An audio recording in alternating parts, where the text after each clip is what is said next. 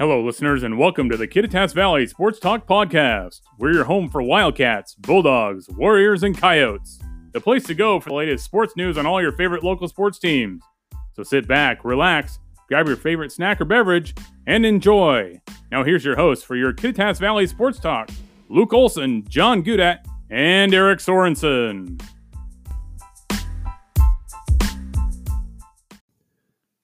Well, welcome back, Kittitas Valley sports fans, to another episode of the Kittitas Valley Sports Talk, episode 8. I believe that's the Matt Hasselbeck episode. Matt Hasselbeck, wow. I really already impressing me with your factoids and looping it into the podcast already. We're 10 seconds into it, and I'm already impressed. That's right. I really screwed up last week was the John Kitten episode, so sorry to you, John, especially after Luke wrote such a good article on him. And I know.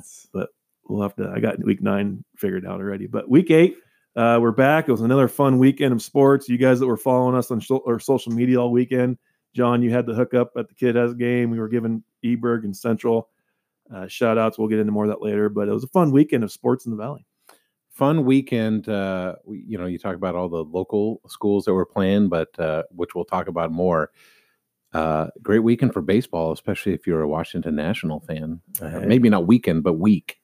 Last week. And then, of course, if we're going to talk about baseball, we got to talk about our friend Justin Hudson. Yes, sir. Kittitas Coyote, Justin Hudson. If you guys missed it online, he signed his letter of intent to play college baseball for YVC, Yakima Valley Community College. He's going to be a Yak. It was pretty exciting times. The last person from Kittitas that played college baseball was Jaden Metter a couple of years ago. Is that Corbin, who's finishing up his career there. And I know for a fact Justin's excited. And the East region, YVC is one of the top teams. They're at the tournament every year.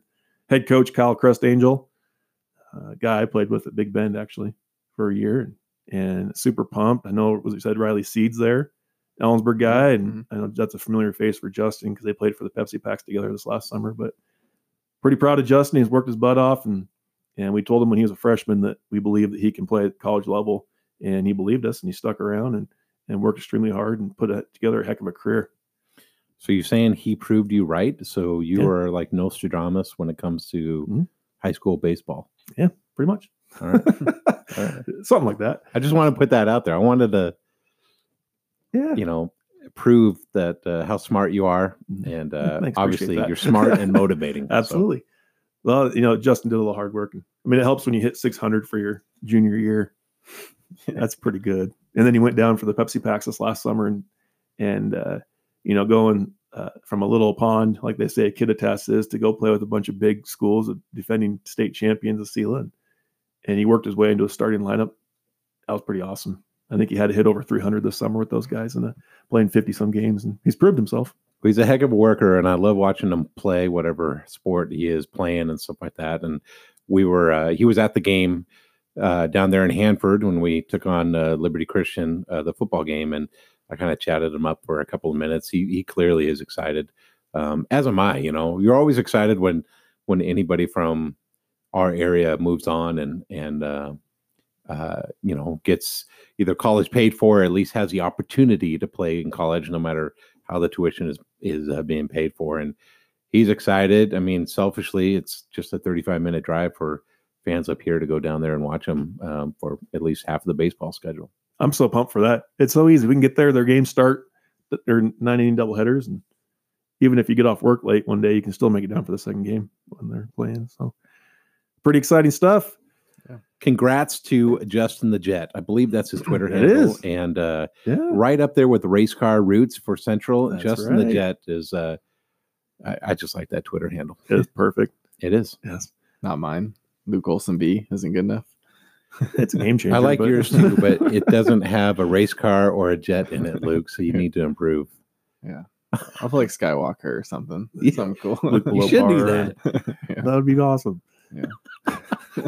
Well, let's. We got a big weekend ahead of us, fellas. Sports. It's getting colder out there. Times changed. We had the daylight savings times this weekend, and I know for a reason why I'm a season ticket holder for Central men's basketball, and I get quite a few women's games this year too. The daylight, it's dark at 4:00. So what perfect timing. Central boys basketball opens up at home this weekend. They got Cal State Monterey Bay on Friday night, and then Cal State San Bernardino Saturday night. Big, huge games. Luke, you could probably tell us a little bit more about that. I think they were ranked. The Central was 6, voted 6th in the GNAC, which I thought was kind of low. I thought they'd be higher. We knew they were going to take their licks last year, right? Yeah. But knowing Renta and Drew there, I just thought that they would get a little more respect in the preseason polls. Of course, who cares? Well, I just want to win. Top 6 makes the GNAC, right? Yeah. Yep. Well, I mean, the poll doesn't say anything, but I mean, there's a little respect, for them there. Seattle Pacific, I think, got the top nod. I could be wrong. And St. Martin's was last, and they won. They won it all. There were at least at the league level. Well, I didn't realize their coach left. He was only there for 2 years, and now he's assistant at Seattle U. Yep. And then Western Oregon lost their head coach too. Mm-hmm. He's at Wazoo. Oh, so go Cougs! Big moves.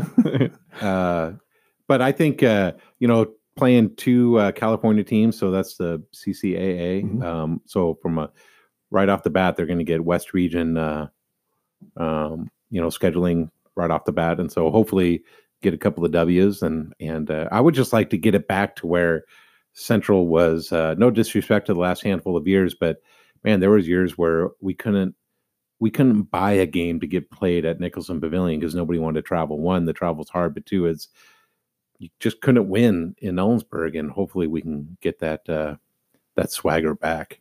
So, yeah. Well, it looked like the roster was completely revamped. There's a lot of new faces. I got 9 of them. 8 transfers. The refreshman's back. The kid from Morton White Pass. What was his name? Matt Poquette. Yep. I also I love the small school guys that come and dominate. And he played well his freshman year. He's back. It's pretty exciting stuff, man. But 8 new faces, right? Yeah. They're bigger. They have Boykin and Lucas. Both will be senior guards. But then they got a plethora of new guys. One of that word, plethora. Yeah. That's how educated we are at the Kid-Ass Valley Sports Talk. We use big words. Hey, yeah. Xavier Smith is kind of one of the bigger ones. He went to Oregon State out of high school. And then he went to Idaho last year, and then he's came to Central now. So they have another D1 transfer too. Bolton, he came from Northern Arizona, and he had 6 threes against Idaho, so he had 20 points. Yeah, it's a lot of new faces, so I think they're still going to try to find an identity. The team looks a lot different, so we'll see. I'm looking forward to it, and let me segue into women's basketball. We talk about the men. With being voted kind of middle of the pack in the GNAC, the women are voted to win it all, which huge respect, right, for Coach Richardson and her program. And tell you what, just the progression of the last couple of years. I mean, it's just amazing the talent that is on the floor. Talking with a friend of mine last week, and just night and day difference between the athleticism and the skill and just the chemistry on the court, that you could see it kind of building. And man, that's a huge target to have on your back, but hopefully they're welcome in that target. Well, that's the other thing I heard. Tyler Unsacker, I probably said your name wrong, who I bought the season tickets from. There's a lot of double headers this year where you can go watch the women's game and then watch the men's game afterwards. And when the high school teams are out of town, what a great thing to do. It's Friday. Women play home. They do? Yeah, 4 p.m. Mm-hmm. Yeah. Well, this is a perfect segue into our guest for this week. He's going to be here shortly, and after a quick advertisement, we will have him on the up. But Ellensburg native, a National Coaches Basketball Association Ring of Honor member, Pat Fitterer, a guy that's had an amazing career coaching high school basketball and some young Team USA stuff. Guys, I've been excited all week. I've probably been texting you quite a bit. I'm excited for this interview we're about to do. Yeah, I'm excited too. And I'm just going to venture out to say that this will be the highlight of Coach Fitterer's day as well. Absolutely. So he gets to come to Ellensburg for the day. I believe he's in Yakima still. We'll find out and talk to Kid-Ass Valley Sports Talk. And I guess another shout out we have to give to, and it was his brother that hooked it up, who's running Fitterer's Furniture right now, who's our sponsor for the episode. That's right. And what a great opportunity for us. And we're so lucky to have them as our sponsor. And we'll get some more info on them here in a little bit. So a big shout out to Fitterers again. And we'll be right back after these brief message with our guest of the week.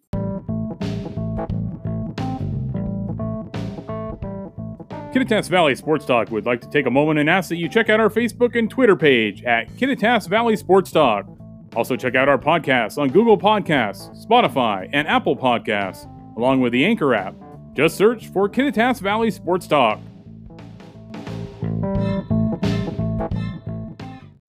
All right, Kittitas Valley sports fans, we are back for a fun segment we all look forward to. Our guest of the week brought to you by Fitterer's Furniture. And it's a fitting sponsor name because guest this week is Pat Fitterer, who is the second winningest coach in the state of Washington with 728 wins.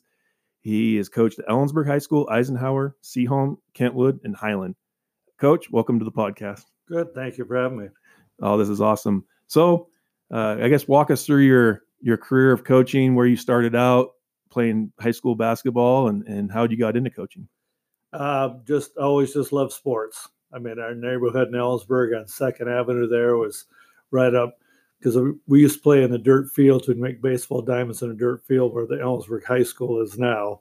And it was just a great time. But our neighborhood, we had Kelleher's up the street and we just got out and played every single day and did that. And then you just wanted to be a Bulldog. So then he came up and I played football, basketball and baseball at Ellensburg, which was kind of interesting because then when I went to college, the football to get out of the weightlifting and the spring drills, I switched to track, which was kind of fun. And track actually wound up to be one of my best sports. So then I played football and track at Central. And then, but taking Dean Nicholson's class at Ellensburg was a great opportunity. My brother Jack was in Seattle, and he coached at Kennedy High School before he got into Pacific Institute, the Power of Positive Thinking. And so I was sitting around listening to Jack and Dean Nicholson because Dean just lived up the street. And so he was there a lot. My dad kept score clock for Central for 40 years, or I don't know at the time. I just ran around. But by doing that, then you just got totally involved into the athletics. But it's a great neighborhood, and Ellensburg is a great place to be a kid. I don't think because of Fitterer's Furniture, finest furniture since 1890. Hey, there we go. Brad always makes me say that, which is fine.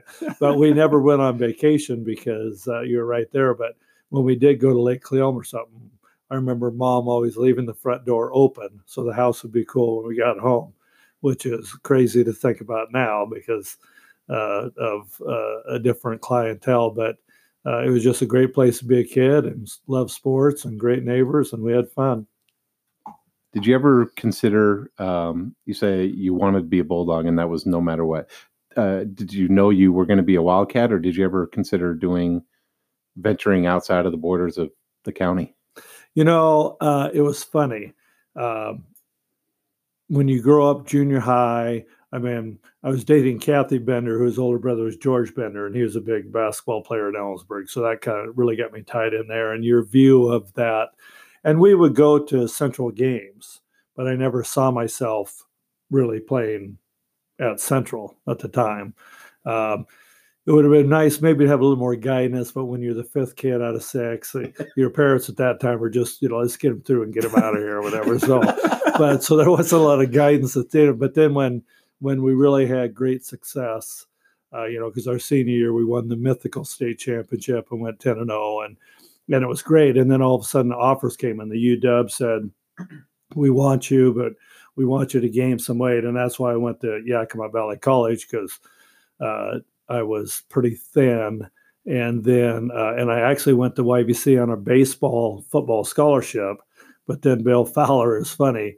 I started about the first 4 games and I had about 6 stolen bases. And then we got to third, and I got to third, and he goes on, "Now, if the ball gets by the catcher, don't get picked up." Well, I did. I went for it and got picked up at home, and he got mad. So I switched to track, which worked out great. But anyway, so by doing that, the UW was interested, and they said, go to YVC. And then all of a sudden it's like, wow, I could be a Husky. That's cool. And then in the meantime, Idaho had offered me a full ride, but I didn't know anything about Idaho. I never heard of Idaho. I mean, I guess my worldly view was so locked in. You knew the UW because you'd heard of them. You knew YVC because it was close. And if I went there, I could go to the UW. But then I went to YVC and played 2 years, and then played baseball and track on the split season. And then the UW, I didn't gain as much weight as they wanted.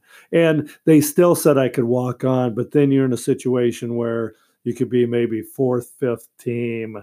And Tom Perry just says, you come here, you're going to play. And it was good because actually it worked out great. And I loved it because I got to go from right at the beginning. There was a couple of the good running backs, and one that had started the year before, but I got an opportunity to play and then play a lot. And then actually, even when we played Portland State, I got to start both ways. And that hadn't happened since Phil Fitter, my cousin.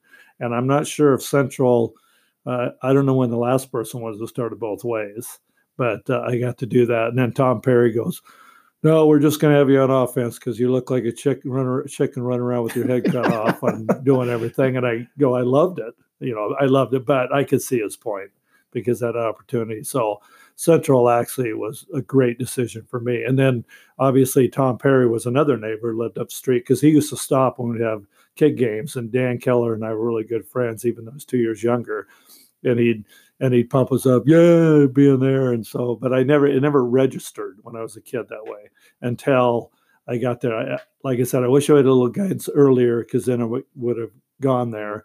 And it worked out better for Dan because Dan being Notre Dame, and it worked out great. I mean, obviously he was so fast. I really feel I was so good in high school because I knew if I screwed anything up, Keller would take my spot.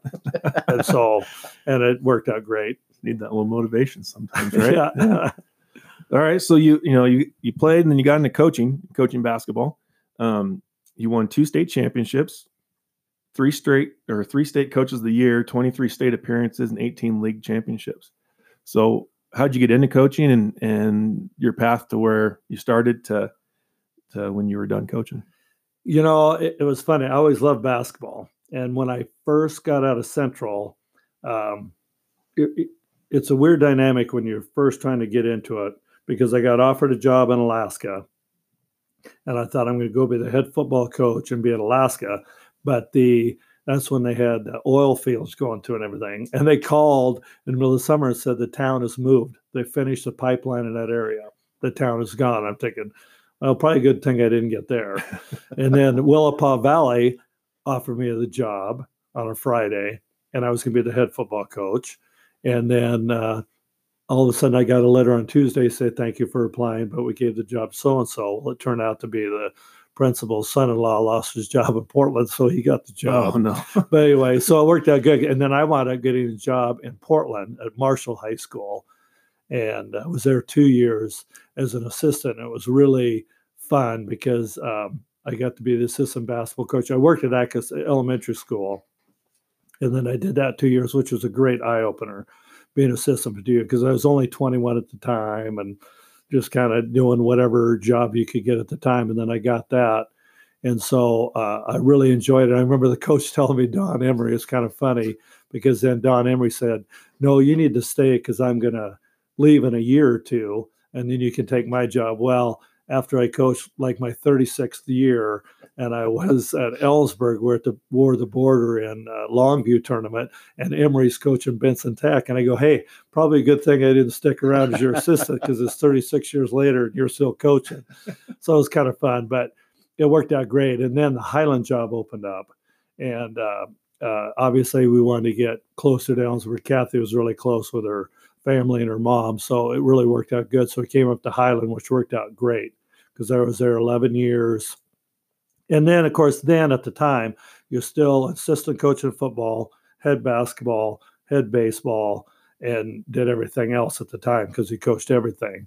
And then, so I still got a little taste of football. But when I first started getting into it, football, you almost are coaching the other coaches because you have a line coach and then you have a defensive back coach. And so you're doing a lot of coaches, where basketball, you're really hands-on and doing it. And plus, then I finished and got my master's at Central and took Nicholson's class again because then I was really into it. My brother Jack has switched to Pacific Institute with the Power of Positive Thinking, which we use in mental toughness a lot. And then picking Dean Nicholson's brain and being right there. So Highland was a great time. And then I was there 11 years, and it was a little bit country. My brother Jack's son was at Kentwood, Scott, who now is college and personnel director with the Seattle Seahawks. Oh. So I got to coach him 2 years at Kentwood. And then when I coached him 2 years at Kentwood, and then the Seahome job opened up because that was really a good situation. Then I was there for 13 years. And then the girls then graduated from Seahome and came back to this side of the mountains. Mindy's actually my boss at Marcus Whitman Elementary. She's the principal, but I was there first.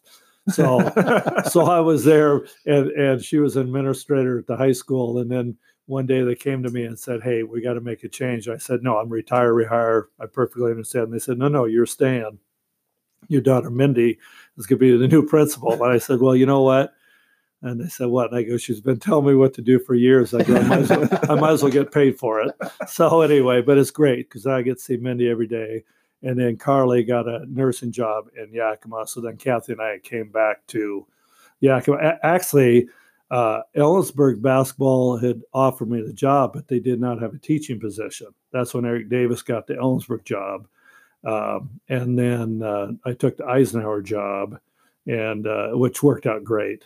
So, and then Kathy wound up getting sick. So I gave up everything, teaching, coaching, everything, because I was a rehire then for 3 years at Yakima. And, but then she said, I really actually could coach again. And I said, well, I just gave up. And it wouldn't have worked at Ike because your league is Walla Walla, Richland. She couldn't have gone, but because we had to get her home, she couldn't be out too long. So then by taking the Ellensburg job, it worked out perfectly because then you play Sela, West Valley, Top Niche, all the area schools, and we could have her home by 9:30. We could have the games. She'd go to the games, and I really think it helped keep her alive longer because she had something other than herself to think about. Because cancer's all, it's so internal and everything. You need a distraction, I guess. You need something else. And so she kind of outlived what the projection was. And I think that was good. And she loved it. And Ellensburg was great for Kathy with that. I don't want to, maybe I'm overthinking it or being too dramatic, but to just kind of go off of what you were saying. Do you kind of feel like, what's the term? Maybe divine intervention where, clearly there was something that pointed you toward Ellensburg. Maybe you didn't know it at the time, but beyond just getting home, was it more than that? Just this was the right place to be. Yeah, exactly. And I think for Kathy at that point, because the first year, was Coaches versus Cancer. We wore the pink shoes. If you look at the district championship in gym, it's all red, white, and blue at Ellensburg, except for they had it in pink for Kathy on that. And so then, she got her name and the brick or whatever, the sponsorship wall, everything. So it was great. I obviously we had success, but obviously I wish I could have done a little better job coaching, but there were some distractions. But it really worked out great for my family. I think we got more from Ellensburg than they got from us, but so it was really good. So yeah, I think it was just meant to be, and it was really good for the Bender family and our family. So you've coached some USA basketball teams for 7 years, right? Right. Yeah, that was awesome. So we that first. How you got into USA called, and when they first called, I thought it was one of my coaching friends popping off. Said this USA basketball, and I go, yeah. I was just. Matter of fact, it was funny because I said, yeah, I was just Krzyzewski just came to practice and this and that. It popped off, and then he goes, oh, my name's Sean Ford. I really am with USA basketball, and so then I realized, I got to stop popping off. And so anyway, you go down, and so. You go in. So my first thing, I was an evaluator of the 48 top kids. They bring in north, south, east, west. They bring in 12 kids from all over the United States, and then they'd have those 24. Well, my job was evaluator, so I'm sitting there evaluating these guys thinking, okay, I'm giving this guy a C+, and if he came to, at the time, Eisenhower, he'd be first team All-State and everything else. So then I did that for a couple of years and help with practices. And then trying to think, maybe the 4th year, then I became coach of the West team. But they really weren't, because I had Greg Oden, who would have been the greatest player ever if he didn't have the stress fracture in his feet. He was Bill Russell. His championship game, he had 22 points. The other team in Chicago had 3 7-footers, so they were going to go right at him, get him in foul trouble. So we're going to go right at him, get him in foul trouble, get him out of there. And then the point guard on that team was Michael Conley. So he had Greg Oden and Michael Conley both on the same high school team in Chicago. So the 3 7-footers were right at Greg Oden. Well, Oden had 24 points, 21 rebounds, and 20 block shots. Wow. And the other 3 7-footers, the 3 7-footers fouled out, and he didn't. Well, anyway, so then when I got to be coach of the West team, I had Oden, and then actually there was a guy going to Arizona. They thought there was a point guard, and Conley was the backup. They kind of brought him in as one of the other. Well, Conley just blew up. He was just awesome. And we wound up winning the gold medal. We were supposed to go to France to do it. Excuse me, that was the next step. But we did it in San Diego, and we wound up playing O.J. Mayo's team for the championship, and we beat them. So then the next year they said, would you like to be assistant coach for the World Game? So, of course, you know, like it's a question. But of course, yeah. And so we get there, and you've got Kevin Durant. I mean, all these 10 players you have in the World Game are the top 10, because you take that 48 and you bring it down to 10 to play against the world. And so I remember Kevin Durant and Greg Oden were both on that team, because I remember sitting around on the pitcher chute, and I'm sitting there, and they asked Greg Oden, what are you going to do? And he goes, well, I promise I'm going to Ohio State, but I promised my mom I will stay all 4 years and graduate. And I said, you know, the NBA is going to offer you a lot of money, and after your career is over, they will pay for your schooling and so forth. And then he goes, well, I promised my mom. And I turned to Kevin Durant and I go, what are you going to do? And he goes, I'm going to have a tennis shoe named after me in a year. And he was right. So anyway, so so that's the kind of thing. And then so you're assistant coach, and we won the game, and it was in Memphis. That's the one that was supposed to be in France, but we wound up playing in Memphis because at the time, the out of country wasn't real solvent. And then the next year, I was a head coach, and my lineup there was Kyle Sengler, who started for Duke, O.J. Mayo, Derrick Rose, Michael Beasley, Kevin Love. I mean, you just go down the list, and it's fun now because then you kind of watch them.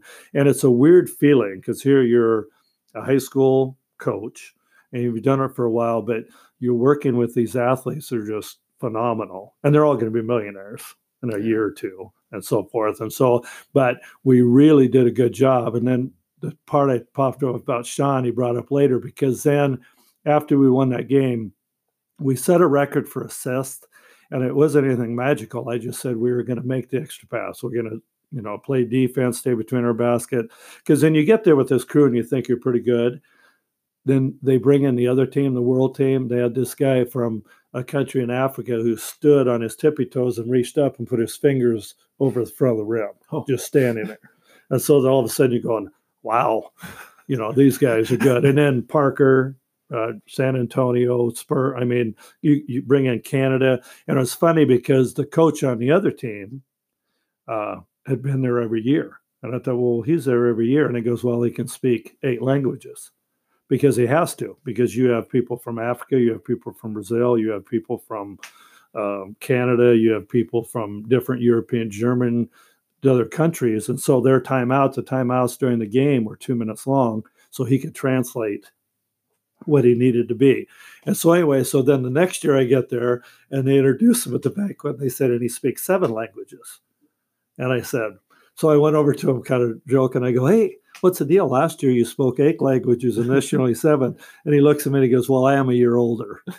So anyway, but just the experience of that. And then as soon as the game's over, you're meeting in a room with Mike Krzyzewski and the guy who was in charge of it, the world basketball, Jerry Catangelo, and you meet in a room with these guys and said, okay, Pat, who do you think can make the next step? And, you're talking these names and it's just crazy. You're sitting there.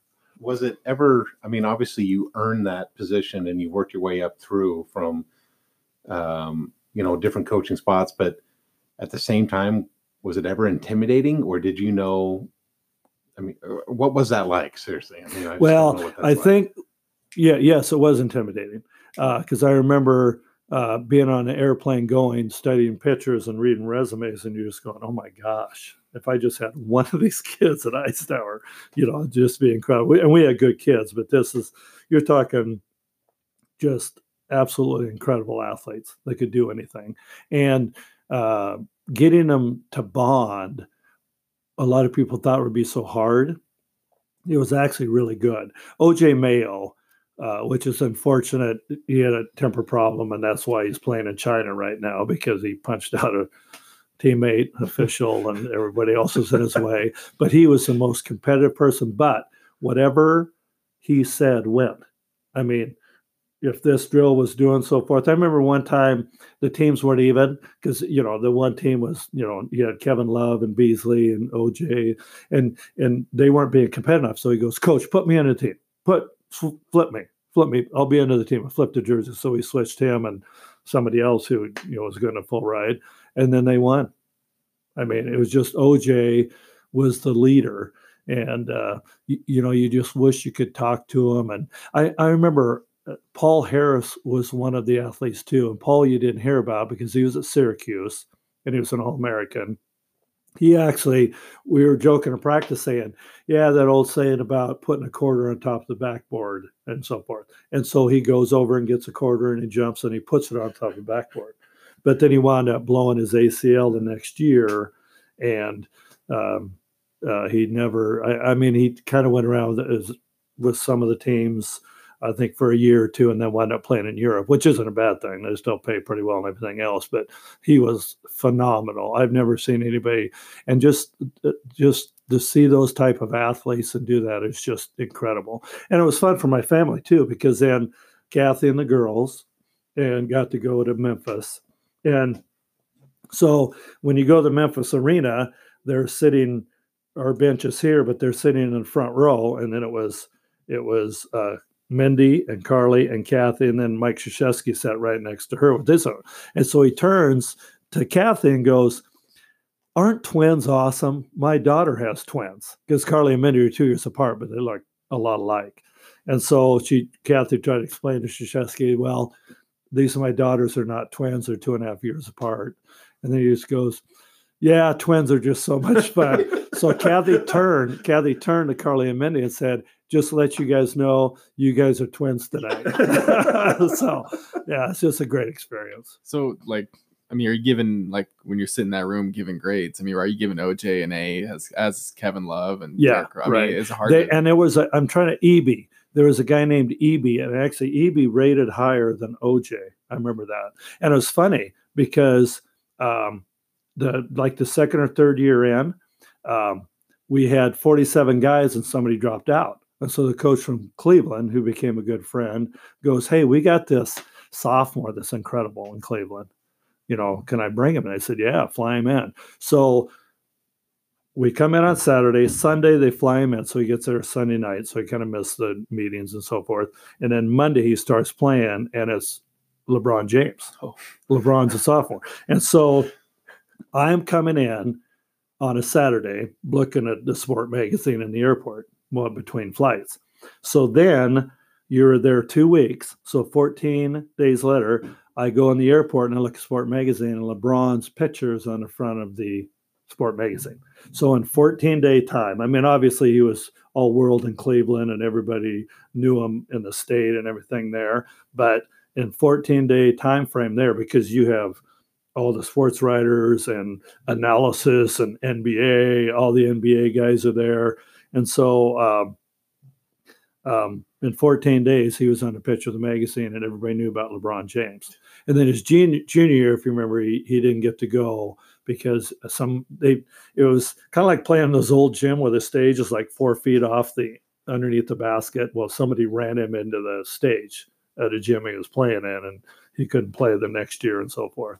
But you weren't coaching him. He was on like the East. He was in one of those in the 48. And they just brought him in as a filler. Okay. And you coached against him? I mean, that's when I was evaluating. Oh, so I just got to sit there and evaluate. I think I might have given him an A, but there was, but the guy named EB, he was like 6'9". And see, the crazy thing when you're seeing that, when you watch NBA and they go up and dunk and so forth, they don't do it in traffic because they're also big and strong. They could end your career.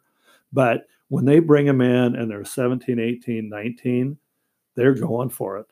And in the international rules, you can take the ball off the rim. So once the ball hit the rim, you can go take it off. So when the ball hits the rim and goes up, there is like 5 hands. And they are not thinking about getting hurt or anything else. So it's just the athleticism is just incredible. And just watching that and seeing that. But by that time I was into it. But you talked about the intimidation. Sorry. So when I first looking at, but then you get there and you meet and see this. But then once you start practicing, getting the flow, then it all goes away. So, when you're doing this during the summertime and then you're going back to, wherever it is that you're at, either Seaholm or Ike or Owensburg. I mean, no disrespect to you had some incredible teams here in Washington State, but was that difficult or different to transition from literally all world NBA players to really good all-state players? Was that difficult, right? Or the expectations? Was that? It's funny. And first off, I want to give a shout out to Yakima School District because the 2 weeks was during school. It was during the spring. So it was in like baseball track. And they allowed me to go, and Basic still paid me my salary and gave me the 2 weeks off. So I love that. Perfect. But anyway, so that's a good way to do it. But the thing about it, basketball is basketball, because right now, I was so excited Saturday from our 3rd grade basketball team. And it's funny because it's the 3rd year I've coached them. So I've coached my grandson, Bodie, 1st, 2nd, and now 3rd. And actually the 1st grade, when we first started, we get into the Yakima League, and Shag Williams, Davis's outstanding coach, was coaching the other team. And we laugh because now we're coaching our grandkids, awesome. In 1st grade. And 2nd grade, some guy goes, "What are you doing, Zilla?" He goes, "I heard that I heard your voice." And he goes, "And you're coaching 2nd grade?" And I go, "Yeah." I go, "I coached 1st grade last year." And I go, "About 9 more years, maybe I can coach high school again," and so forth. But the 3rd grade, so whether it's doing 3rd grade, which is actually the toughest job, coaching the elite NBA, people, so forth, their love of the game is incredible. They just want to play 24/7, and they know how to take care of them. They all ice their knees before practice and afterwards. And I wasn't really used to seeing that because they've been so trained. Now you all have psychology coach, strength coach, nutrition coach, and it's provided to you by then. And then they go, because these people know, and there's so many people that come at them because they want to be their agent and get all this money. And it's just, so they warn you how to stay away from certain, I don't know how to say it and be politically correct today, but there's females that want to be with you, right, so they can be rich. There's agents that want to be with you so they can be rich. There's other people, and it's just crazy what comes at them. So you try to train them to stay away from that element and so forth, and and they know how to take care of their bodies and everything else. But so there's a lot longer preparation because it takes them like an hour to get ready to do the 2-hour practice and then an hour afterwards and go down. So the process is a little bit more, but worth it, obviously, because their bodies are their future. And so doing that, but then when you get in the basic concept, whether it's that group or high school, and that's a cool thing. I look back at now thinking I was a head coach for 37 years. And to tell you the truth, I probably would have gone longer, but it was kind of Kathy's my thing.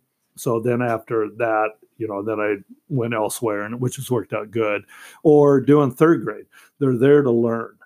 And you got to do the fundamentals, and that's unfortunate. What's getting away from the game, and even in the United States, is they're getting away from the fundamentals because kids just want to play, But with these little guys, we got them the dribbling glasses so they can't see, and the passing and communication and calling the name. But once you start, you're doing the same type drills. Obviously, the elite group does a lot better, but it's amazing. You would be absolutely amazed. We took one of those centers. Well, actually, it was Swift, the guy that went with the Sonics, and he flamed out. He was one of those athletes, and we're working with him how to do a simple post move, drop step post move. Thanks, coach. I'm thinking. He goes, I go, you haven't? He goes, I've never seen this in my life. And you're going, that is incredible. This guy is going to be a lottery pick, first round, and never been taught a drop step move or anything else. And then obviously he got into the millions and couldn't handle it, and flamed out with the Sonics, but he was a millionaire after 2 years anyway. But it just to see that there's some of these people that haven't had that training. I mean, there's kids, if you truly love the game, you're going to go through all that and do it. But so at whatever level you're at, just if they like the game and want to get better, you just give them that opportunity. So no, it was easy because every year, 37 years, you start every year 0-0, and you want to figure out. There was some. They go, you don't run as you used to. Well, yeah. When I was at Highland, we averaged 83 points a game, but my center was 5'11".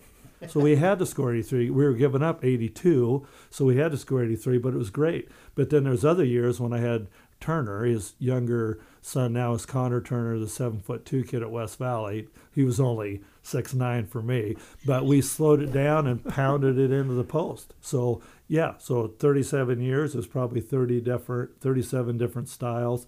You just take what you have and just try to make the best you can with it. So you're good friends with Nayland Sood, right? Yes. Okay, so the year you coached Kevin Love, Derrick Rose, he said that your 95 C-home team would beat that team. What were your thoughts on that? Nayland's a good friend, but if he would have been there, he would realize that wouldn't have happened. But I'll tell you what, the good thing, and once again, the key to that C-home team, and they were 30-0, and we won at 5th in the nation, which is incredible because we were 5th in the nation as a public school system. And the ones ahead of us were like St. Anthony's and, the power prep schools from all over. And then all of a sudden there's a public school because they kind of highlight when it's in USA Today. And that's kind of cool because all of a sudden USA Today and you see your team ranked and it's like 5th and you're looking at all these other academies and stuff. And so it was incredible. But they liked each other and they played together so well. And once again, we broke, and they still own all the assist records, assists per game, assists per tournament, because they just liked it. And what I'd like to say, though, because a lot of people say, well, that's the greatest team ever in high school, and people say, well, no, that team at Seattle had 4 pros, with the one with Odin and those guys, and they had 4 pros on. I go, yes, but your question was, who was the greatest high school team? If I remember, that team at Cleveland was 24-2. They lost 2 games. They might have had there was one year Seattle Prep had Spencer Hawes and another 2 guys that were number 1 draft choices, and they didn't even make the state tournament. They got beat out at the district tournament. And so as far as high school teams went, those 5 guys, which I still see and talk to all the time and stuff because they're such great individuals, but they just found each other and liked each other so well that it just was fun. And Seaham was going through this change. They were 2A when they were freshmen. Then we went 3A where we won state, and then Seaham we went, and then the next year they started the 4A classification, and we got like 4th there and so forth. So we got to see all levels, but it didn't matter to those players. They just wanted to play and loved the game and got at. It was funny. They were 30-0, which is the most games anybody's ever played, and they wanted to keep going. Let's go on a national tour. Let's go play it, which would have been awesome. That would have been fun. That's great. Did you ever coach any kids that were at that kind of NBA level? Anybody that was real, like Derrick Rose level? Maybe right. Not, but anyway, it was really good. Yeah.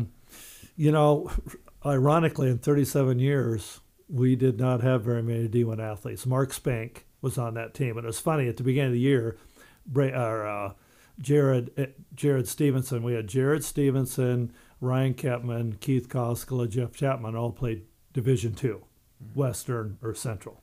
And then Spank was the fifth. At the beginning of the year, I was going to start a kid. Stevenson said, "Who's going to be our fifth starter?" And I go, "Probably Brady Gustafson, because Brady's pretty good." He goes, "What about Spank?" And I go, Spank's a little squirrely, and he's not there. But Spank just blew up. He had like 40 dunks. But the thing about Spank, he was a lot like Greg Oden. He had 42 block shots his senior year. We recovered 40 of them. He would go up and not just block the shot, to smash it out of bounds and pump up like they do now, but he would he would go up and check it and tip it to one of our players, and then we'd score off it. But he wound up going to Gonzaga, starting for 3 years, and actually was Defensive Player of the Year his senior year for that. But Few was always mad at him because the summer before he said, "You got to stay and work out and do this."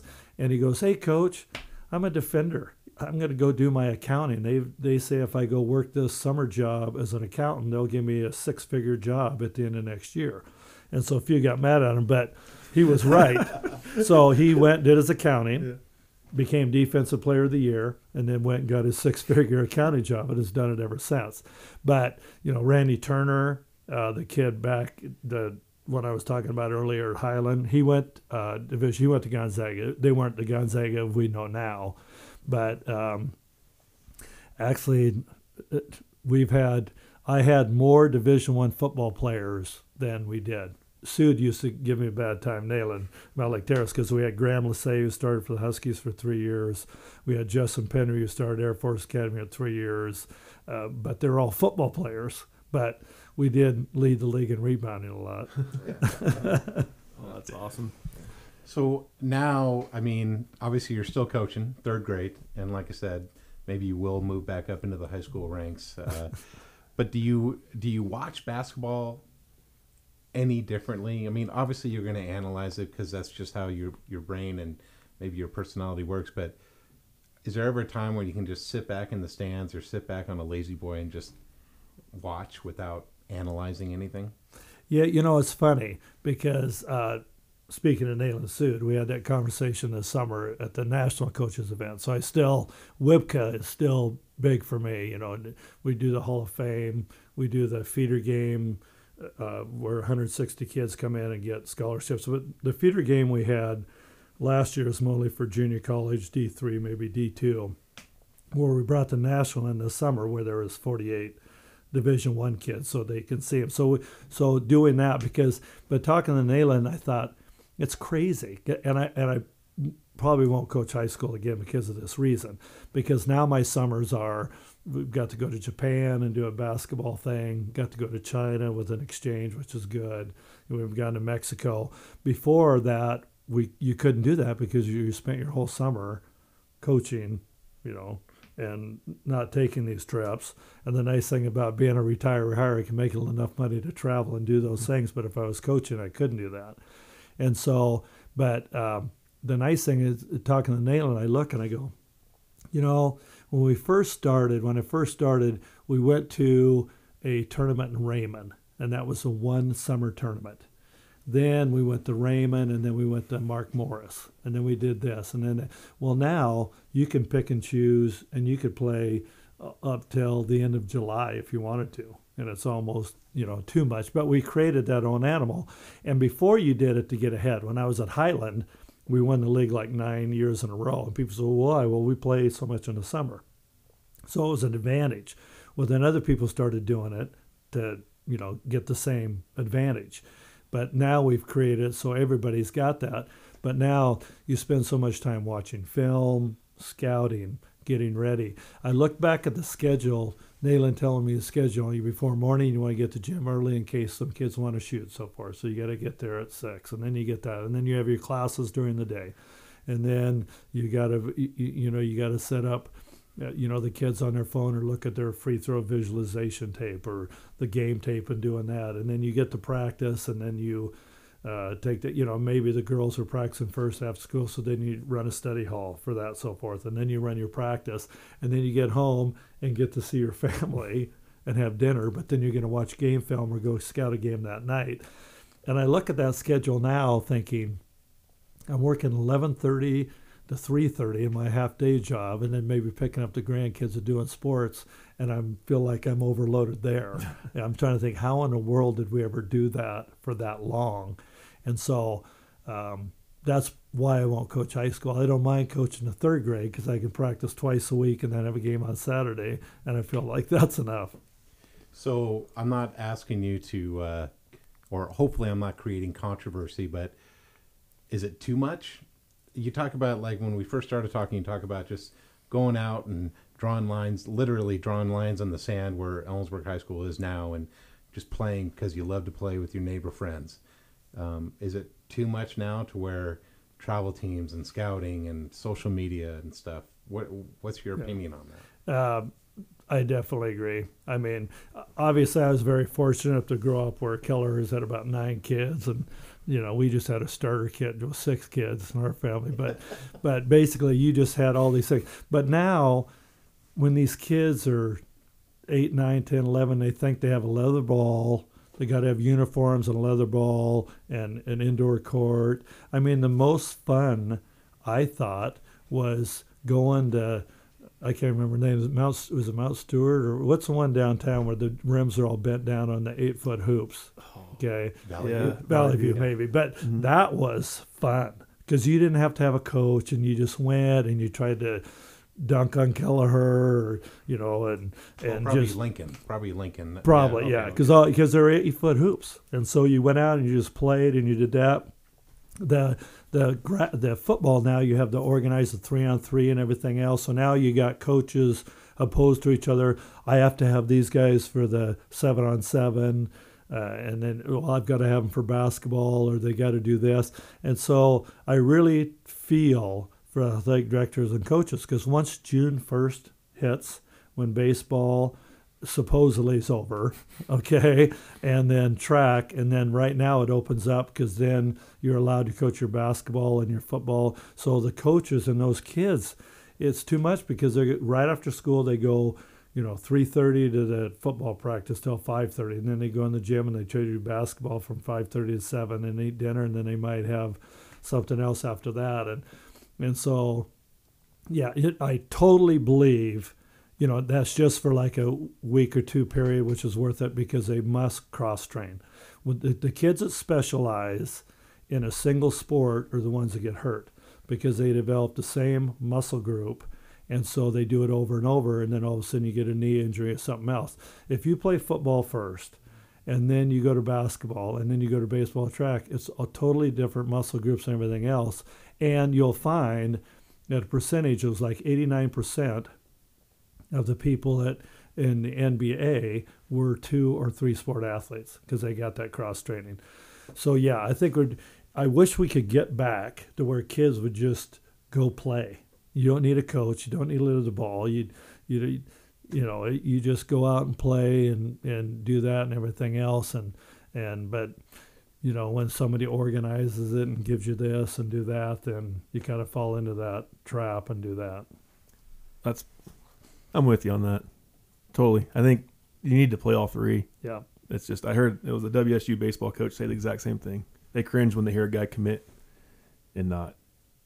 And actually, to tell you the truth, I think we had so many football coaches come to our practices because they wanted to see those linemen, what their footwork were, and see the footwork drills and everything else, because you can go to a football game or you can watch tape. I mean, you can watch tape and think, oh, that guy's pretty good, but then you see him and you go, wow, he's much quicker and everything on that. But then the football coaches love to come and watch them in basketball practice to see their footwork and how their feet move and everything else. Tell you the truth, my nephew Scott Fitter with the Seahawks, every tight end for a long string there, every tight end they were looking at were basketball players. And a lot of them didn't even play college football because they wanted that long, lean, quick. I mean, your receivers now, look at Metcalf for the Seahawks. What is he, 6'6" and about 220? I mean, he is just a great receiver. I mean, and he probably, I'm assuming, I don't know this, but I'm assuming he was a basketball player and learned that footwork and quickness and everything else from being a crossover sport person. Just a total athlete. So I got one more question for you. We wrap up the interview before we move on to our next segment. But if there's a young coach listening right now, a young kid that wants to get into coaching, or even young coaches like me that are, we're getting going. You've had a very long, successful career. I mean, you're a NHSBCA Court of Honor member. What's your advice to a guy that wants to coach or a girl that wants to coach? I think I was fortunate enough to grow up with Tom Perry, Dean Nicholson's neighbors, and taking Dean Nicholson's class. But just get together with those guys. The trouble, we also run our WIBCA basketball clinic, and we've run it. They were doing it in Yakima, they were doing it in Seattle, and it was $150, and you had to pay $30 for parking at the hotel and the rooms for. And I go, hey, I popped off again and said I could do this in Yakima for a lot cheaper than that. So now we go to Howard Johnson, $75 flat rate for taxes and everything in a room, to serve dinner. But then you get to go hang out with Joe Harris. We're going this Friday down to go see Joe Harris's kid. By the way, he's shooting 57.2% for threes this year. And he was 4 for 7 last night. He had 19 points, 4 for 7, so he dropped down to maybe 52% for the threes. But he won the league last year. But you hang out with Joe Harris, you hang out with his dad. He's just a great guy. You hang out with Nayland Sood. You hang out with Bill Backus, which you learn a lot of things about life. I'm not sure how much basketball, but you get a lot of life lessons. But just by going to clinic, a lot of coaches now want to do it all online because they get too busy. So I'm going to learn my out of bounds, and I'm going to learn this because you can go to the internet and get every drill or everything else you want. But you need to go in and talk to the Dean Nicholsons or the YVC coach or the other high school coaches that have been around and just ask them, hey, what can I, and you got to be open-minded too, because I've had a lot of coaches say, hey, could you come to my practice and so forth? And I go, yeah, and so you drive over, you can go to the practice, and then you say, what do you think? And so you start to talk to them, and they say, well, yeah, that's good, but we kind of do it this way. And so, I'm saying, that's great, Why in the hell did you waste my time? Excuse me. Why did you waste my time to drive over here if you got it all figured out? But I think just being open-minded, talking to these guys, and then go to those clinics and go learn about it. I was basically a football track guy when I got out of it. I thought I had a football job in Willapa Valley, and I thought I had a job in Alaska, and I wound up coaching basketball, which Tom Perry used to give me such a hard time. He goes, I spend the best years of my life to teach you, and you go coach that stupid round ball, So, but it was worth it. It was fun. That's awesome. Well, thank you so much for this interview. We're going to take a quick break for a second, listen to one of our sponsors, and we'll be right back. All right, Valley Sports Talk fans, we're back with the fun segment that we started a little bit ago, a couple episodes ago, of Would You Rather. This week I put the question on Facebook. Jeff Gay, local guy, I believe he was the golf pro at Suncadia at one point in time, or he worked for them. He works at Suncadia as a real estate agent, I believe. He's in the real estate department, and his golf game is still phenomenal, much on point. Well, Jeff, you gave me the last 12 hours has been nothing but racking my head on this and what the answer is going to be. The question is, go back in time, competing in your high school days. Would you go back and compete again, knowing what you know now, against your era, or would you go back in time but relive your playing days as it, now, again, and play against the current players? And I put some text messages out. Abe Silvestri was assistant coach at Central Baseball when I played. He's currently the San Francisco Giants visiting clubhouse manager. Without a question, relive it as it was. Today's athlete is a different level in so many ways, and there's something to say about entering an environment where you belong versus being an outsider. Social media has had such an impact on shaping the fields and courts. Stuff is done today with the intent to blow up online. Apparel style reflects social influence. Trash talking and teammate chatter stems from trending memes and slogans, rapidly changing from day to day. Statistics have become their own language and drastically created a new environment. Recruiting is different. Field services play different. Coaches are subject to behavior and emphasis more liberal views. Parents are forced to make an investment versus a commitment. A list goes on and on. I'm sure someone who played high school baseball in the 80s noticed the same thing in the 90s. It's nothing more than evolution in the majority of a truly is beneficial. The majority of it is truly beneficial to all parties involved. But look at youth baseball in the Dominican Republic and look at youth baseball in the United States. Then compare the ratio of amateur to professional in both demographics. At the end of the day, there's value in playing a game because you love it. The game itself is all you need to motivate. Not sure what motivates today's athletes, so I probably wouldn't fit in, says Abe, which I thought that was a pretty good response. Kelly Gow has played at Central Baseball with me, head baseball coach at St. Martin's. Quick and easy. Give me today's guys. I think he's ready to go. Tony Quirk, short brief of what he said, basically that I'd go back with my current mindset to my high school days because there's some former teammates and opponents I would love to give the business to again. And then Scott Parrish, he was a phone interview earlier. He wants to go back to his playing days, but I'm going to go back. I'm going to need to be a little bit bigger, faster, and stronger than I was back then. And he's also probably going to get schools from all three sports. So we'll start with you, Luke. What would you pick between those two? I don't know if I qualify because I'm not that far off from my high you're school young, days. But He's still in his playing days. That's right. I don't qualify for this. I mean, I graduated high school 6 years ago, so Right. I'm still in. You're I fresh. think we're still in the time. Right. What about you, John? You know, I would like to see what I could do against this generation, but having a seventh grader and a ninth grader in school now, the level of commitment that's expected, I just wanted to play to have fun, and I was never the star. My oldest brother and my youngest brother, they were the stars in our household. There was 5 of us, so a junior starter pack of the Fitterers and Kellerers with just 5 kids. But I definitely don't have the talent because I barely had the talent to just do JV stuff in the 90s. So, but I also don't want to relive. I enjoyed my time.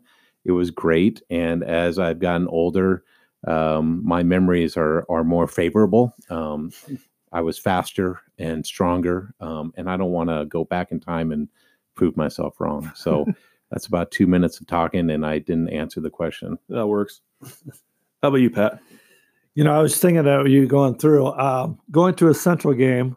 When I ran at Central, I ran out of fear so I could get a lot of yards by running out of bounds because the linemen we had then were 6'5", 240, but their body fat percentage was not very good. Now I go to a Central game and I see these guys are 6'6" and cut and probably faster than I was, so I probably would have got killed. So I think I'd better go back to my day where I'm a little safer there. But in an ideal situation, because we did so much stuff with our mental toughness over the years, I would love to take my mind after that training now and put it in that 17, 18-year-old body, because then that was a perfect combo. And that's what we try to do with our athletes, is try to get them mentally advanced. And if you can put their two together, that's when you get the elite athlete. I'm going to piggyback on what you said. If I could have the mental stage and the knowledge that I know now and go back into high school, gosh, I would have been a heck of a lot better player. I guess I'll go back to my baseball. I would love to go back and dominate that because I know so much more, but I'm also one that likes a challenge. And the evolution of baseball training nowadays, and guys are throwing harder and able to do more to it. I guess the safe bet would go back because I know what's going to happen, but part of me wants to go experience the challenge of what's going to come. So if you guys have any more ideas on and topics for Would You Rather, feel free to hit us up on all social media pages we have, and we'll be right back with our scoreboard brought to you by Fitterers Furniture. Well, welcome back to our scoreboard part of the episode, brought to you by Fitterers Furniture on 4th and Main. I've been meaning to stop in there and tell them thank you for sponsoring us. What can we say about Fitterers? I mean, great furniture, great products, great people. They were just a really cool family. The building is historical. So like when I bought my bed, the last couple of beds I bought, so it's up in the 3rd floor and you got that brick wall there. One of their, major walls is a brick wall there. And it's got the paint from, I don't know, turn of the century or whenever it was. It's just kind of cool. So that, and at the end of the day, the bed that I have is really, really comfortable. That's so all that matters. Thanks, Brad. Well, we were recording the scoreboard part later on Tuesday night. We were lucky enough to have Pat Fitterer here during the day, did the interview. But the good news is, guys, we're going to give you some live scores here in a little bit on some games that have actually happened tonight. Unfortunately, Luke was not able to make his way back to Big Country Studios. He didn't want to miss the driveway for the second time one day. Sorry, Luke. I went so far by it today. You did. Like, We saw you flying by at like 55 miles an hour. It was pretty good. Pretty good. If the neighbors Yeah. are watching on Tuesdays, they're kind of thinking, who is this guy who keeps flying by our house? Well, let's get into some scores. Cleveland Roslyn's soccer team defeated Granger on Tuesday last week, 6-1. They took on Royal City on Saturday. Grace Terrell scored 4 goals along with 2 assists. Grace Jackson had 2 goals and 3 assists, and Meadow Stone tallied 3 saves. After that week, last week, Terrell is now at 159 goals, 7 away from the state record. The Warriors faced perennial LaSalle High School, this last year's 1A state champs, tonight, Marquette Stadium. Luke, how did that game end up? yeah, so LaSalle's kind of seems like they have everybody's number, over the past couple seasons, and they defeated Cleelum 8-0 tonight. Dang it. That's their 3rd win over Cleelum this season. So that means Cleelum will play Highland which is the 3rd place for 3rd and 4th, but only one of them moves on. Winner moves on to state. Cleelum lost to Highland 2-1 earlier in the season, and then beat them 4-0 just a couple weeks ago. And that game will be at Marquette Stadium, which I believe is in LaSalle, and that's going to take place on Thursday at 4 p.m. So they still have one more shot to get into the 1A tournament. So I'm going to say one thing. Marquette Stadium is right there in Yakima, so that is I wouldn't say the quickest. No, I mean that's where LaSalle is as well, but that's not the quickest drive for Cleveland people. But that's within an hour. So Cleveland fans make that trip. Yeah, it was the home of the semi-pro Yakima Reds, I believe, for quite some years. I believe you're correct. We played some football games there back in the day. That's where LaSalle plays the football games too. Yep. Well, let's go for Cleveland. Go take care of it. And so how far away are they from the state tournament? This is state. Winner to state on this game, correct? Winner to state, yeah. Okay, so we're getting. I'm not sure exactly where actual state is, but yeah, winner to state. Okay. Let's move on to Kid Has Volleyball. Last week they defeated Dayton Waitsburg in a loser-out game. They advanced to the league tournament where they played as the number 3 seed in the EWAC. But unfortunately, they fell to Tri-Cities Prep in straight sets on Thursday, it looks like. Yeah, we're in playoff time with Kid Has Volleyball, John. You know what? And I'm getting a little bit tired of Tri-Cities Prep. I don't want to put them at the same level of us not talking about Western-oriented teams. But the good thing, though, is, after that loss to Tri-Cities Prep, they, came back, beat Mapton High School in the next match. And so this Thursday, they're in a crossover game in Wenatchee. I can't quite remember who they're playing, but they win. When the Yotes win, they'll make it to the state tournament. A loss ends their season, but of course, I say when they win, not if they win. So good luck to Kittitas Volleyball. That state tournament's in Yakima still, right, Sundome? Yep. Yeah. I believe you're correct, Country. I believe you are correct. We will talk about another state tournament big happening here soon in the town. But let's move on to Ellensburg Soccer. They beat Ephrata on Thursday 3-1 to advance to the CWAC championship game against number 1 Sela. That game, I believe, is happening tonight at Quincy Jackrabbit Stadium. Both teams have earned their bid to the 2A state tournament. Luke, do you have any updates on that? I haven't got any update on it, but I do know that Ephrata, who Ellensburg beat last on Halloween, who they beat 3-1, Ephrata beat Othello 4-3 in overtime. Wow. And that's why the game is, I think the game, Ellensburg-Sela game started pretty late. But yes, I have not sure who's winning or, whatnot. But regardless of the result, both teams have already, qualified to the 2A state tournament.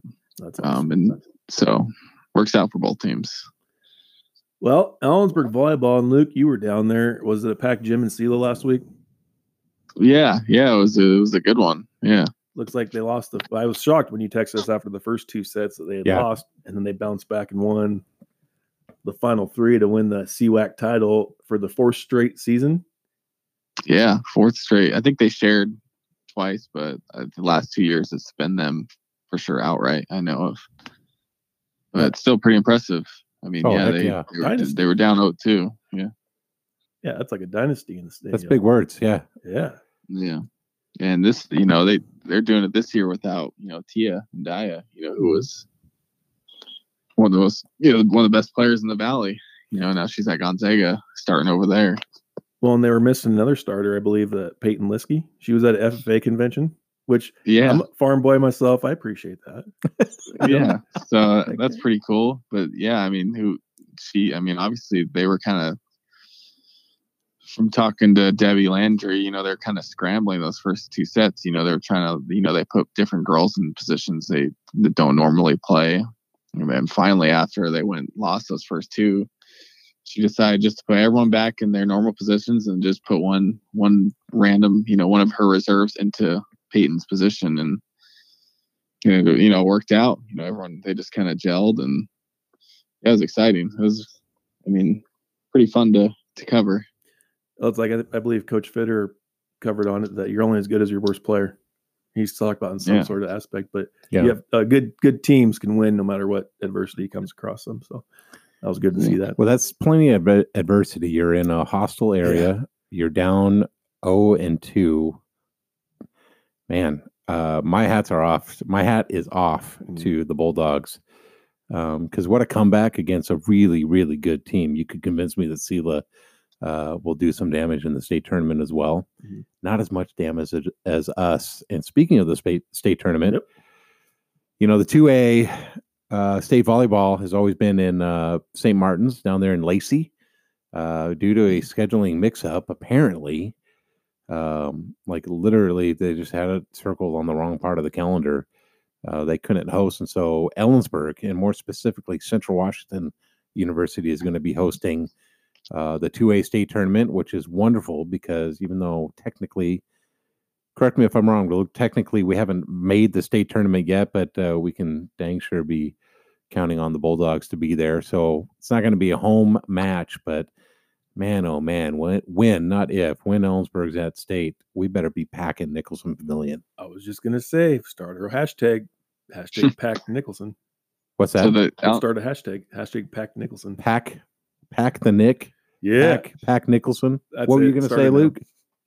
I said, so Ellensburg, actually, their volleyball is playing right now versus Ephrata. Ephrata beat Quincy tonight 3-1 in 4 sets, 3-1. And so I think I haven't got a score update, but if Ellensburg beats Ephrata, which I expect they will, they're going that gives them the bid to state again. And I assume, and Sela's playing Prosser, and Ellensburg will play the winner of them. And that game, the championship game for CWAC volleyball, will be on Thursday at 7. Where would that be? At the highest seed, or? Yeah, so Ellensburg, that'll be home on Thursday. So Ellensburg doesn't have to do much travel this postseason. That's awesome. Hashtag pack the doghouse.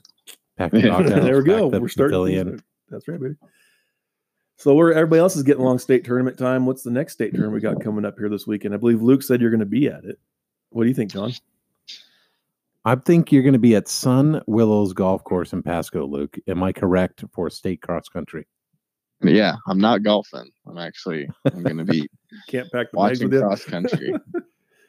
It's been fun really following them, and I really enjoyed just kind of, they're really good. Both the boys and girls are really, powerhouse programs, and they have a great coach. He's a great guy, Jeff Hashimoto. And I look forward to kind of keep an eye on Leah Holmgren and see if she can, take home the individual title. And, if not, she's going to be right up there. And as are, the other girls and the boys team as well. It's been a few years since I've been there. We wwon't have to put a date on it, but it's been a couple of years since I've been in high school, right? And a couple of pounds since I've been in high school. And come on, John. Yeah, but I remember, watching really good friends of mine and our team competing at state. And then after I had graduated, watched my brother compete at state. My brother got the height, the looks, and the athletic ability, and I got the ability to be okay with that. So But anyway, I mean, in all seriousness, Sun Willows and the state cross country, it's intense, and it's a great crowd, great energy, great venue to watch. So I'm jealous of you, Luke.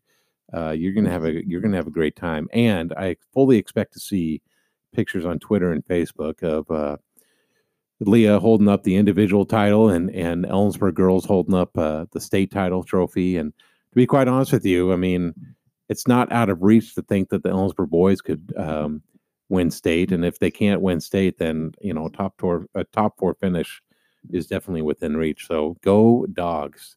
Stretch well, run hard, carb up the night before. Make sure you got energy, and I'm looking forward to hearing the reports back from you, Luke.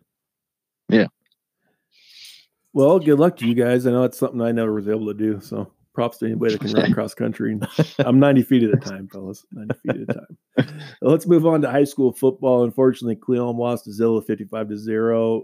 I believe we saw they have a game coming up. One more game. They do. We're going to talk about it in our picks here in a few minutes, handful of minutes. But so I thought the Zilla game kind of ended their season at 0-9, but they're going to be taking on Wapato, and even better, they're going to be at home. Sweet. So Wapato is taking their licks in the 2A.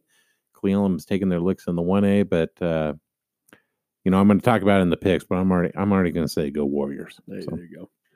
Another big one, guys. Friday night down in the Tri-Cities. John, you're at it. Kittitas beats Liberty Christian 30-0. Biggest win of the season, or biggest point difference. I mean, just Kittitas has definitely turned a corner. I mean, we had a heck of a non-league, or not non-league, but early season schedule. Yeah. Number 2, Tri-Cities Prep. Number 6, Columbia Burbank. Number 7, Asotin. A really good Coopville squad as well. Just very and a decent White Swan team as well. And then, going 3-0 in the last 3 games. We just dominated Liberty Christian. Great game. Want to send a shout out to let's just be honest, our homeboy Wyatt Stickney. Yeah, baby. That interception there to go into halftime. I mean, interception in the end zone. That was just great. I mean, that could have been like a little bit of a momentum shift for Liberty Christian. But we shut it down. I say we, as in I had a lot to do with it. I will say, Brian Stickney took a little bit of credit for that. But honestly, I think the talent was clearly Wyatt's ability to jump in the air and get that. So Wyatt, my hat is off to you. I tip my hat off to you. Dawson Byers had a great game. Josh Rossback had a great game. Blake Catlin with a pick as well. So 5 turnovers total. They're going to head up to Tonasket here on Friday. That's going to be the shortest and most enjoyable 3.5-hour trip by car, or 17-hour trip by bus, give or take, an hour or two. But we'll talk about that in a little bit. Yeah. Are they going to be passing Bellingham Western? Or am I not allowed to say that? You're not allowed to say it. No. Yeah. I guess that one shout out. Luke was out at Kittitas' practice today, and Stickney was holding us accountable. When's this podcast getting released? So that's right. Wyatt, man, you're keeping us on our feet to the fire. I appreciate that. Hopefully, you guys go up there and take care of Tonasket. And Coach Fitter has pretty funny comments about the officiating crews up there later today. But I think go up there and take care of it. And last Saturday night, guys, we were keeping you updated on the Facebook. Ellensburg was playing Prosser. Oh, man, they had the lead. They end up losing 32-24. A 98-yard touchdown catch from Caden Rivera on 3rd down and long to give the Mustangs their first lead of the game. Heartbreaking loss for the Bulldogs. Luke, what do you think? Yeah, it was a tough one. It was kind of, I wasn't there, but I was kind of following Luke Thompson from Yakima's, just kind of back and forth, just watching him tweet, and it seemed like it was pretty exciting. But yeah, just that, they had, Ellensburg had opportunity. They were up 24-19, I believe, and they fumbled within just near the goal line to score. They could have scored and pad on, went up 2 scores. Instead, they fumbled, then both teams exchanged punts, and then, they got Prosser down at the 2 on 3rd down, and that sophomore quarterback connects with his receiver for a 98-yard touchdown. And that's probably pretty crushing, to have a 98-yard touchdown on you. But And then things, the next offense series, I think Ryan Ferguson threw an interception and it went, gave Prosser first and goal, and then they scored again. And Hunsrück got one last chance. They're only down 8, but then Ferguson got hurt. So then, right. Then that kind of ended the game. Yeah, that's too bad. It was still a good game. I mean, it was a lot better than the first time the two teams met. And talking to head coach Jeff Sanasek, he was pretty happy the way his team played. Just those last 5 minutes were just kind of tough. For sure. Well, at least they get a week to heal up, get injuries figured out, heading into the first round of the state tournament. I think we all knew that was going to happen early. Even, they were losing some games early, but their non-league schedule was so tough. And I think it's going to prepare them for a state tournament run here. I agree. Yeah. All right, let's move on to some Central Washington Wildcat athletics. Hey, Central Volleyball took care of Alaska schools last week. They beat Fairbanks and Anchorage both 3-2. They're sitting in 4th right now at the 9-5 record. Big wins last week. They play Northwest Nazarene today. We haven't heard any score updates from that yet. And then they play at MSUB Saturday. Hopefully they don't get snowed in down there. I know. Billings always gets snow. I tell you what, those 2 Alaska wins, you don't want to put too much emphasis on one match, but to me that I'm not a coach. I'm an armchair quarterback here, or armchair libero, I guess I would say, for volleyball. It seems like, a loss for a split, man, where's the momentum going? And I think definitely they put the momentum in to their backs, or pushing, the win to their backs. And so hopefully we can just take care of business this week. Sure. Central Women's Soccer, they're putting themselves in a really good position. Unfortunately, they lost to MSUB 2-1 last week, but then they beat Concordia 1-0. Guys, I did some research. Soccer is new to me, but I did find out you get 3 points for a win and 1 point for a tie. Western Washington, SPU, and Western Oregon have all clinched a GNAC tournament spot. Central's in 4th right now at 5-4-1 with 16 points. MSUB is at 4-6-0 with 12 points, and Northwest Nazarene's 3-5-2 with 11 points. Northwest Nazarene, well, let's go this. Central finishes their regular season Thursday at home, 3 against Northwest Nazarene. Get a dub there, knock them out. Then they go to Western Oregon on Saturday. I think the NNU game's a pretty big one. I think so. Setting up for playoffs. I mean, Northwest Nazarene is at Central. They go to SPU. So Northwest Nazarene probably going to lose to SPU. Montana State Billings is at Simon Fraser. Then they're at St. Martin's. Let's hope travel's not good to them. And Central can clinch a playoff spot for the first time in a while, I believe. And I'd like to see them in the playoffs. Absolutely. Yep. They're going to be traveling. Mm-hmm. But hey, postseason play is where it's at. Well, I told Tyson DeConey, and I was texting him. He was at the game when Central went down to Azusa Pacific last week on Saturday night. Azusa, I'm really disappointed. They actually charged to watch the game. Central, you can watch them for free online. That was really disappointing, but I got to listen to Dave Haverlow on the radio on 88.1 The Berg. Central made it interesting. They won 27-24, but they definitely did not make it very easy. They did have 477 total offensive yards. Let's see, down 10. Azusa scored with touchdown with 10 minutes left, but the Wildcats were able to hold off the comeback for a big win in the GNAC down in Cali. And that just continues. We're going obviously against the Cougars because the Azusa Pacific Cougars, not your Wazoo That's Cougars. Right. Tone it down there, country. But but now we're huge Azusa Pacific fans because they are taking on Western Oregon, and right. I want to be able to control our own destiny rather than wait for Western Oregon to lose or tie. I don't want to tie in the GNAC title like we did last year. I want to win it. I think if Azusa wins, we'll send a care package down to them. Say thank you. I'll let you put that on your expense report. Absolutely. Yeah. Absolutely. Well, I mean, it was just a big day for the Wildcats. They got to make sure they take care of business. They host Southwest Baptist from Boulevard, Missouri. Did I say that right? I believe so. Okay. If it's not, we'll just call it Missouri. Missouri. They're in the Great Lakes Valley Conference. They are 3-6 overall, 1-5 in their conference. Last season, Central beat them 74-28. 12 o'clock kickoff because daylight savings time. They're going to start going earlier. Tomlinson Stadium, non-league game, but it's always good to take care of business. And I've said this maybe a couple of times, and I'm going to say it again. One, you go for the football, whether you're in the alumni tent or you're in the cheap seats, you're in the reserve seats, or if you're like somebody named Luke Olson who sits in the heated press box. But one way or there. But if football is not your thing, but you want to be entertained, I'm telling you, fans, the CW band is absolutely incredible. The power and the energy and the precision, it's just an incredible atmosphere. So Tomlinson Stadium is awesome. Tomlinson Stadium is awesome when we're winning, and just the band just adds to it. So good luck to the Cats. I don't think they need much luck from us. Nothing against Southwest Baptist, but we should be winning this by 30 or 40 points. But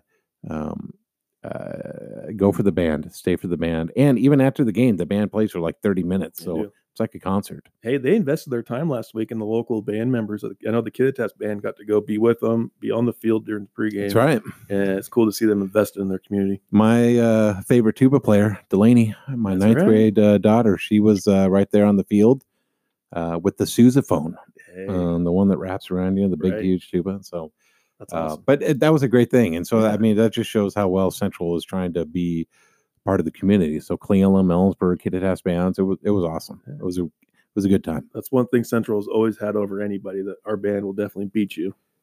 Heck yeah. Because of their talent. Heck yeah. Well, we appreciate you guys letting us have a little later release this podcast, and thank you to John and Luke for making time.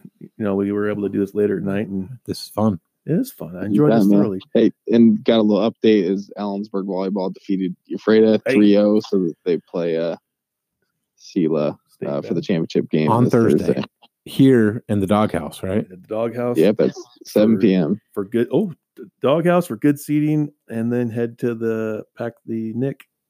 Let's do it for the state tournament. Let's do it. That's awesome. Yeah. All right. Well, we are going to, I believe, go to our picks next. Mm-hmm. And hopefully you guys are enjoying this. I know we're still having a lot of fun. And thank you, Luke. And we'll be right back here in a second with our picks for the week. It's that time of the podcast now where we put our minds to the test and our expertise to the test. It is time for the weekly picks. As always, we pick the top games around the county and around the region and maybe even around the nation here. Last week, pretty good week for 3 of the 4 of us. I went 6-2 on the week. Luke led the charge once again with a 7-1 season, or pardon me, a 7-1 week. So that's like the second or third week in a row that Luke has led the charge. Dominating. And then Ryan Kuhn, our guest picker, he was he 5-3, 6-2? You know what? We'll just say he was 5-3. Because he picked the 49ers when that wasn't even a pick, I believe. So, yeah. That was an option, Ryan. Country, you were 4-4. You were the strongest 500 team in the nation last week. But so our overall record, Country, you're 31-25 on the week or on the season. I'm 33-23. Luke is 37-19, and our guest picker is 31-14. So moving on to this week's picks. From a local perspective, Ellensburg has got a bye this week. First round of state, I believe, starts next week. So good luck to the Bulldogs, and hopefully they enjoy their week off of at least game time competition. So that rolls right into Cle Elum. Cle Elum is, they've had a couple of they've had a few tough weeks. They're 0-9 on the season. They host Wapato, who is 1-8. Wapato's a 2A team. Cle Elum's a 1A team. You know what? I'm going to say this right now. Cle Elum is going to get the dub. I'm just going to go and say, Wapato is more known for their basketball prowess than their football prowess. And Cle Elum's at home. The Warriors got to do it. I'm going to say Cle Elum in a squeaker over the Wolves of Wapato. You got Luke. I think I'm going to have to go with Wapato here. Bigger school. Cle Elum's been on a tough run. Yeah, Wapato. This is a tough game to pick, but sorry, Cle Elum, I'm going to go with Wapato as well. I'm going with Wapato just because of strength of schedule. There you go. So let's move on. We're going to go north, almost to the Canadian border. K-Town, Kittitas has made the crossover tournament. They're 3-0 in their last 3 games. They're 3-5 in the season. They won 3 in a row, including skunking the last 2 opponents. They shut out Mabton and Liberty Christian the last 2 straight weeks. They are on the road to Tenasket. Tenasket is 6-2 on the season. That North League seems to be pretty dang tough. I'm picking, it's the upset special, K-Town by 5 points on the road against Tonasket. I picked Kittitas the last 3 weeks, but it's gonna end this week. I gotta take Tonasket. Oh, Luke, that's a tough one. I'm gonna go with Kittitas. I think they're rolling. I think the boys don't forget that we've ended their season a couple times in the spring the last few years, and I know they're ready to play Kittitas, and they love to beat us. But road trip, mental. You've talked about mental toughness. Go up there and grind and outwork them and out execute. Go Yotes. I am going to go with Tonasket because that's a long, ugly bus ride, and they probably have some of their junior high PE teachers officiating the game. So I'm going with Tonasket. 100%. It's funny because it's 100% true, and there's probably some off-the-record conversations that we could talk about that. So let's move on up to the college ranks. CW, Central Washington University. They are hosting Southwest Baptist. Southwest Baptist is coming all the way from Missouri. If memory serves me right, Central won in a nail-biter of a game down there in Missouri last year, 74-28. And I'm believing that we're going to see a lot of that again. I say Central by 40 points on Saturday. Yeah, long trip for Southwest Baptist. I think Central wins this with ease. Wildcats got this one in the bag. Wildcats are playing well. I'm going with Central. Let's move on. Keeping it in the Northwest, but moving to the Pac-12 ranks. We got Oregon State, which is maybe not a surprise this year, but they're definitely not as they're playing significantly better than they have been in the last couple of years. Oregon State hosts UW, which has just kind of been disappointing. I like UW, but I'm going to send a shout out to my uncle. My Uncle Jay played on Oregon State's last winning team in the 70s before they had like 28 straight years of losing records. So in honor of my Uncle Jay, I'm going to say the Beavers are going to beat the Huskies at home. I'm going to go UW here. UW. Yeah, I traditionally root for Oregon State and pick Oregon State, but I think the Huskies are going to win this one this week. UW's licking their wounds there, but I think they're going to come out ready to play. I'm going UW. Let's keep with Pac-12. Wazoo is on the road to Cal. Both of them are 4-4 on the season. You know what? No stats needed. I'm just going to say Wazoo. Go Cougs. Yeah, I know there's some talk in Pullman about Florida State firing their coach and Leach leaving, but hopefully there's no distraction. I think I'm going to go Cougs win in overtime because this is a defensive battle down there, and hopefully the Coug offense can get something rolling at the end. And it's a tough game playing down there in Cal, but go Cougs. WSU's quarterback's pretty good. I think he's going to find open places and lead WSU to a win. You know what? We're going far beyond the Northwest borders. We're going to go with number 1 versus number 2. So number 1, LSU, is on the road to number 2, Alabama. I don't know how many times this has happened. LSU and Bama seem to always have incredibly good teams, but this is number 1 and number 2. I'm going to send another shout out to my buddy Shane Hanchey. He's a calf roper for the PRCA. Shane Hanchey would say, "Go Tigers." So we have a roommate. He's our photographer for the Daily Record, and he went to Alabama. He's from there, and I just want to do this just to piss him off. I'm going with LSU. Oh, I think this will be a fun game to watch. I'm picking this strictly on the fact that Coach Ogeron would be the fun coach to play for. His energy and excitement, and that he can motivate a team. And they didn't get it done last year, but this will be a year for him to go knock off Bama. Go Tigers. I think LSU is a better team. They're due. LSU. We're going to wrap up this week's picks with the Pro Ranks NFL. 7-2 Seattle Seahawks at 8-0 San Francisco 49ers. This is a tough one. I think the 49ers are incredible. You know what? I'm going to go with my bias, but it's an educated bias, the Hawks. Well, I'm 7-2 and picking the Hawks, so it's off to a good start. So I'm going with Seattle again. I'm going to repeat what I said a couple weeks ago, and it's hard to bet against Russell Wilson and Pete Carroll. So go Hawks. I went to last Seahawks game, and their defensive backs, I swear they're playing prevent defense. They were so far back. And I think Garoppolo is such a good quarterback. I hate to do this, and it hurts me, but I think at 49ers.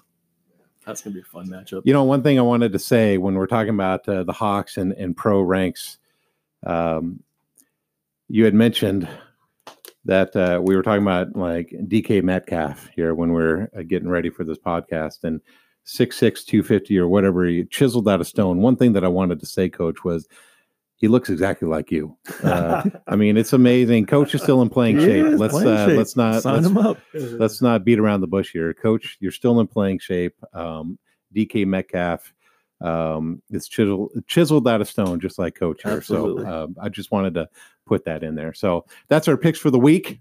Want to say thanks again, once again, to Coach for being here today. Hit us up on Facebook and Twitter, all of our social media accounts.